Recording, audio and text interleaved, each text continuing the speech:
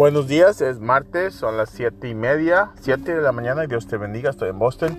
Es un día tremendo porque el día es el que el Señor me dio este día para vivir y estar respirando. Hoy a las 6 la oración, 6:30 la cena y el estudio bíblico a las 7. Estamos aceptando aplicaciones, esos que vienen que quieren ir al colegio nosotros, que estamos haciéndolo para que sea accredited. Aquí Universidad de Discípulos. Si estás interesado y es aquí, quieres saber más información. Toda la gente que está aquí, yo creo que está fuera de la nación, no sé. Pero que tengas un tremendo día. El verso de esta mañana, Santiago 3:13.